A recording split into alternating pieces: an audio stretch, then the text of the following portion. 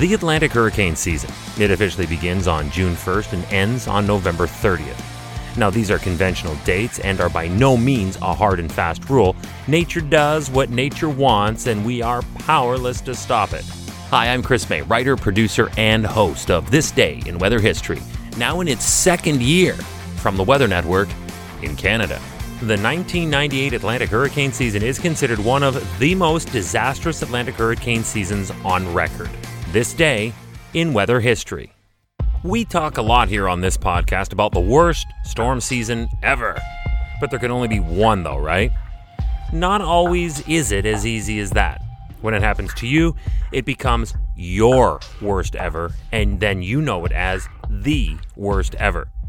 We also talk often about patterns that signal either a high or low Atlantic hurricane season, and they are known by the names La Niña and El Niño.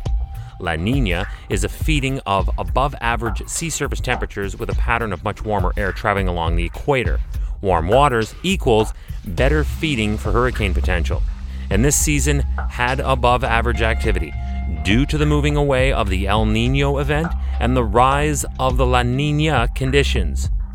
In 1998, the first tropical cyclone of the season, Tropical Storm Alex, developed on July 27th.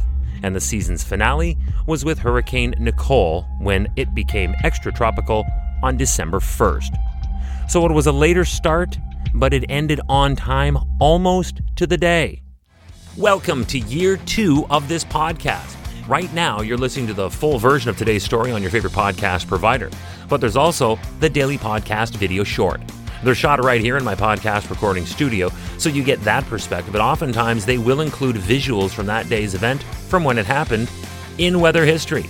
So after listening to the full story, go check out the podcast video short on television or online anytime at theweathernetwork.com/weather history.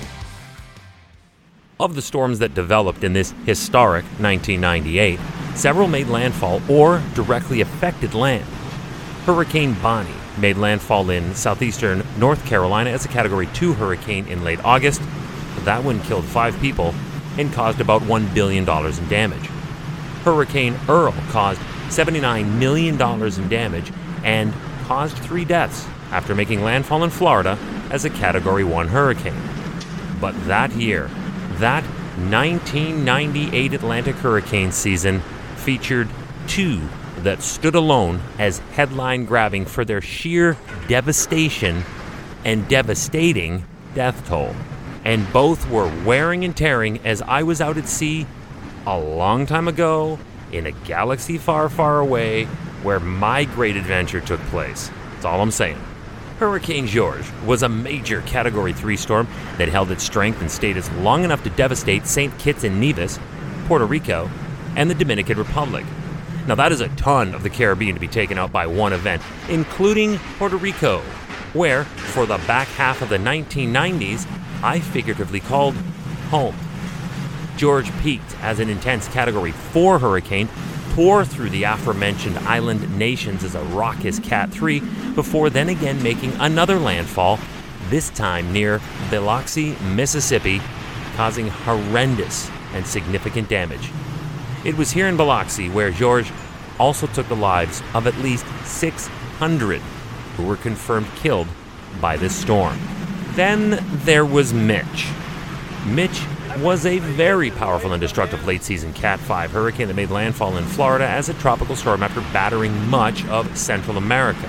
Mitch would be noted as being the strongest storm of the season and, as I mentioned off the top, stood alone on that mantle as the 8th most intense Atlantic hurricane ever recorded until Hurricane Dean in 2007. Mitch, through its duration, produced across Central America significant damage and there killed at least 11,000 people, making this system the second deadliest hurricane in recorded history behind only the Great Hurricane of 1780. So George holds on to 8th spot for 9 years, while Mitch closes in on a hurricane legend that was almost 220 years old. And those were just 2 of the 4 hurricanes spinning at the same time in the Atlantic this day in weather history. Hey, do you like the podcast? We'd love to hear from you. If you have an idea, go right now to wherever you're listening to me and rate us if you would, please. It's on a 5-star system, and we would love as many stars as you can afford. So rate us, but then also review us. This way we can always stay on top of how you'd like to see the show evolve. Then remember to subscribe to this podcast. Click the subscribe or follow button right there on the very same podcast homepage you're listening on.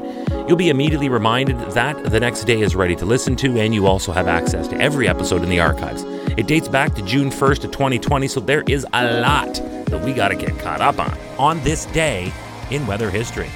Tomorrow is September 26th, and we're staying tropical with the story of Typhoon Vera. We're going to call it Vera, because it was also known locally as the Isaiwan typhoon that struck Japan in 1959. So tomorrow, we're going to go back in time on this day in weather history with me, your host, Chris May.